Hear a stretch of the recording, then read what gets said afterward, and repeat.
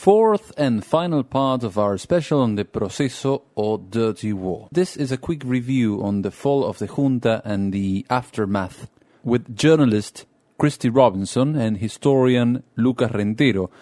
On this piece, we are also anticipating something that will be featured on Season 2 of BA Cast, Spanish language sections, to make this podcast a fully bilingual one. Dan Carlin is the expert. Fernando Farias is the local. BA Cast, the Buenos Aires podcast.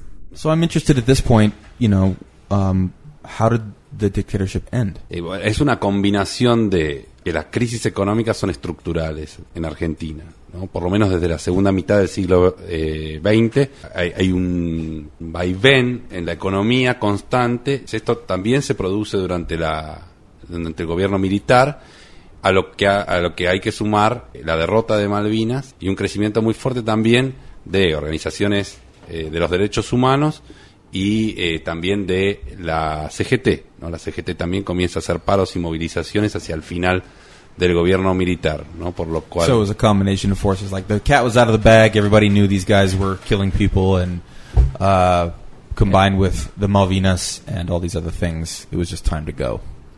Bueno, la derrota de Malvinas lo que no permite es precisamente que crezca el apoyo, ¿no? Y eso ya marca el fin. And it prevented the military from setting the conditions for their transition to democracy as it had happened in Chile, for example. So in here, they basically had to run away.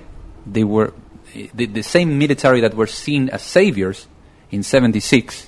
7 years later, they were basically kicked out. The reasons why the dictatorship fell were already starting in 82 and in 81. Like, things were being more known. The support for the junta that was in power was falling, and the campaign for the Malvinas. The Malvinas have been a long-standing chip on Argentina's shoulder, and it was seen to be a good thing to rally the country behind the military by winning the islands back. And I think Galtieri naively thought that Britain wouldn't react in a very strong way, and also somehow thought that the US would side with Argentina due to Reagan being in power and underestimated. Why not? He had been in the US the year before. He was received and called a majestic general. For sure. Well, don't we also have some sort of document that says nobody else from the rest of the world can touch the Americas? I know what you're talking about, but in this case, this was presented as an aggression from Argentina, and the US gave priority to their alliance with the British in the NATO. Britain reacted in a very strong way, partially because of the islands as being a strategic outpost and the future potential for oil and everything else, but more than anything, Margaret Thatcher was seen as being not a very strong Prime Minister in the UK. But her reaction is the thing that gave her the reputation as being the Iron Lady in the UK. And so Britain sent battleships down and took back the islands. And it really was a kind of David and Goliath story. Like, in Argentina, there was still military conscription, and most of the people who were sent to fight on the Malvinas were conscripts. They weren't trained officers. Britain they weren't in any other wars at the time, and they sent the best of the best. They sent everything down there. Margaret Thatcher thought it would be a wonderful way to get Britain behind her. And it worked. And she won the next elections and stayed in power herself until 1991. Look at how George W. Bush won the 2004 election. There's nothing to rally the nation behind you like a war. And like a war where you can win easily. Yeah. And so it was handed on her blade. And that, of course, was what the military dictatorship was thinking to itself as well, right? People love to have an enemy. I mean, you've read 1984, right? And when you also include a manipulative media, like here, the junta basically owned the media. The media wasn't independent in any way. And one of the problems, and this is also related to the end of the dictatorship, one of the problems of not having an independent media is people were told in Argentina that we were winning the war, and all of a sudden we surrendered. 83 elections, Alfonsín takes power. What happens with the military? Alfonsín takes power, inherits a country with an economy in tatters, in a nutshell, particularly as just before the handing over the power, the central bank had taken on a lot of private debt and a lot of the military's own debt as well, which meant the external debt of Argentina at the end of the junta was in the $40 billion or something like that. Wow. Which And in those days, for a country that was much less populated, that's a lot of money. Obviously, one of the things that Alfonsín uses as his platform is kind of truth and reconciliation and looking at what actually happened, the human rights abuses, various different things. However, the military hand over power, but they are still very strong. It's something to bear in mind. It's not like the Chile case, but it's also not that they went from being all-powerful to absolutely nothing. And Alfonsín had to make lots of concessions to the military. Such as not talking about it and not putting them in prison and not killing them. There was the CONADEP report, which he commissioned, which was an investigation into what had actually happened during the dictatorship, that published a report that numbered the disappeared at nearly 9,000 and various things. And as a result of that report, he brought forward the idea of military trials. But there were also uprisings against Alfonsín that came from various military barracks during the first few years of his reign. And so he was kind of cornered into making concessions. And there were two laws that came in called the Full Stop Law and also the Law of Due Obedience. Do you know the Spanish names for them? Punto Final and... Obediencia debida. The Punto Final, the Full Stop Law, meant that there was an endpoint when you could bring forward claims of trials and compensation and various different things. And the Law of Due Obedience... So there was a statute of limitations placed on these human rights abuses. That's the legal term I was going for and couldn't find.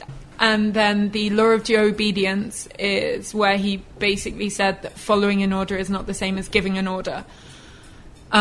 So people below a certain rank would not be punished for anything. Even though you were the guy who held the guy's head in the water, you're not liable for it. So is Alfonsín then Menem? Yeah. And what did Menem do with the... Well, all the people who had been Menem was just like, let's move forward. Exactly. And held accountable. Menem put blanket amnesty down and released people.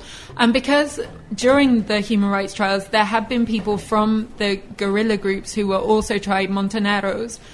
And because both sides were being released during the amnesty, although it was kind of 90% the junta, 10% the Montoneros, whoever, Menem justified it, saying that he was releasing both sides. He also said that he had been held himself, I believe, and therefore if he could find closure and move on and look forward rather than backwards, it was time for the nation to. Wow. And various other... Talk about a Tomoshiro. Menem years talking human rights, blanket amnesty, let's all move on. Then the economic crisis hit at the end of 2001, 2002, and in 2003 Kirchner was elected president. And one of his platform policies was undoing some of the things that Menem had done and really bringing to trial the people who are the perpetrators of the human rights abuses. And so now there are ongoing trials for a lot of the people. They started in June 2006. I mean, I think one of the things that we really shouldn't sign off without mentioning is that there has been a disappearance since the trials started with Jorge Julio Lopez, one of the key witnesses in one of the first trials in September 2006. Yeah, that was a while ago. Yeah, it was about 3 months in, and Jorge Julio Lopez, who had been held and tortured during the dictatorship, agreed to stand witness at the trial of the perpetrator of the torture, who was from the Buenos Aires Provincial Police, one of... Miguel Echecolatz. He stood witness, and the day after the sentencing, or the day after the defendant was found guilty, he was disappeared. He remains disappeared till and date. remains disappeared. BAcast. There's of course so much more on this subject that we didn't include. For example, the role of the human rights group Mothers of Plaza de Mayo, who were one of the few to stand up against the junta within Argentina when critical voices were practically inexistent. Check out the cheat sheet for this entire special at bacast.com with sources, names, links and more content on topics related to this issue. By the way, we thank everybody who collaborated in this work. Okay, that's it. Hasta la próxima y gracias por escuchar. BAcast. The Buenos Aires Podcast.